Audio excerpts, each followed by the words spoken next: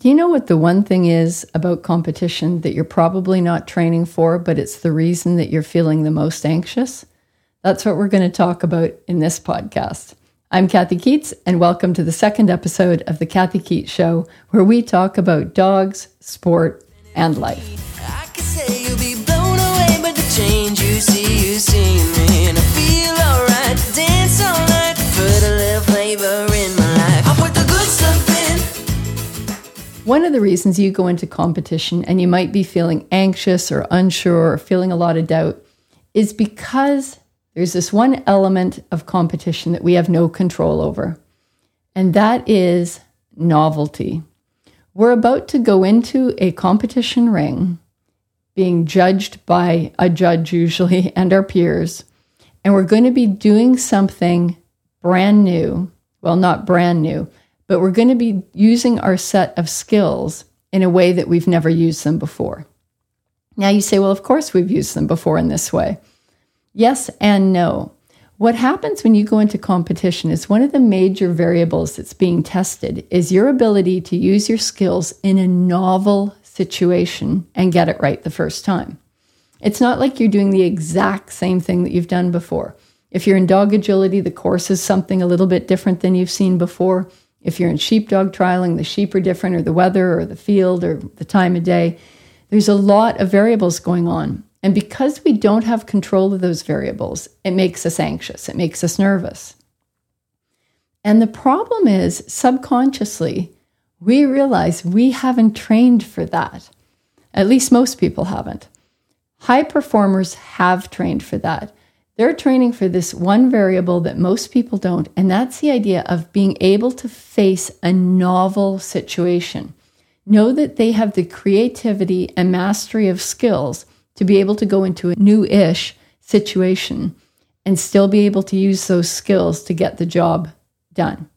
Now, if you think of driving as a parallel, if you go to work and back home every day driving, you don't really think about your driving skills at all. And you don't even half of the time think about the drive that you're on because it's the same drive every day. Now, if it's a busy drive, it's still novel every day. It's a little bit different. There's different vehicles, drivers, trucks. It's busy. It's not busy. There's construction. So there's a lot of variables, but you'll notice you never really think about your driving skills because they're so solid. Even if there's a detour and now you're coming off that familiar path and that familiar pattern going to work, you have to go on different roads that you're not familiar with. That's why you start to feel that sense of unease, is you're not familiar with that path, but you're confident enough in your driving skills that you know you can still get the job done. The problem is in training.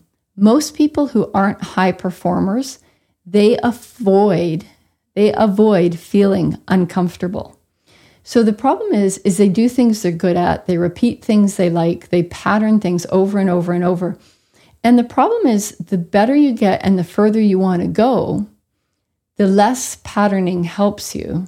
And the more important it is to mix it up and start forcing yourself into novel situations and trying to get things right the first time, and then walking away from them and trying something else the first time.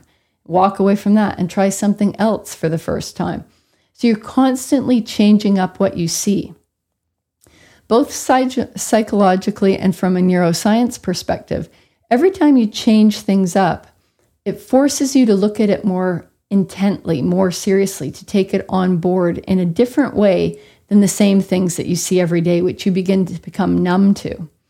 So the more comfortable you get with novelty, the more comfortable you get with doing new patterns and trying to get them right, the more comfortable you're going to be going into competition.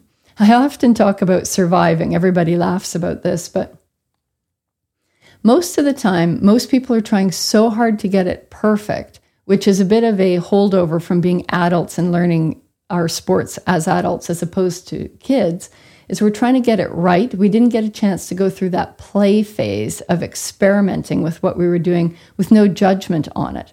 So because we're trying to get it right, we forget that really what we need to do is just do our job and just survive. The more times you survive in competition, the more opportunities you give yourself to get it right. Now, a lot of people will say, well, that's not the right kind of thinking. I want to get it perfect. Well, of course, you train to do it as well as you can. Not perfect, but excellent. You train for excellence. But in competition, during performance is not the time to be analyzing. Performance is the time to let go. So when you let go of outcomes, when you let go of this has got to be a certain way, when you let go of judgment, it makes it much easier to just react to what you're seeing and to survive. No different than driving. Now, driving, you can be in that mode of driving to work where you're not paying any attention at all. Or you can be in the mode of driving where maybe it's twilight, a deer could jump out and there's a lot of traffic and you're really paying attention. That's the kind of place you want to be in. When you start repeating drills too often, it's like driving to work and driving home. There's no learning going on. There's no attention to detail. But when you are changing things up, you're paying a lot more attention to what you're doing and you're able to learn more. And also in performance, you're able to just be in that moment and just go with it. So that's what I want you to think about in terms of performance is sometimes in your training, what you need to be doing is trying novel situations with the skills you have. Most people make the mistake of trying new skills and thinking that's novel. No, you need to be trying novel situations using the skills that you already have and learning how to survive. You can go back afterwards if you want and work on the details of making it better.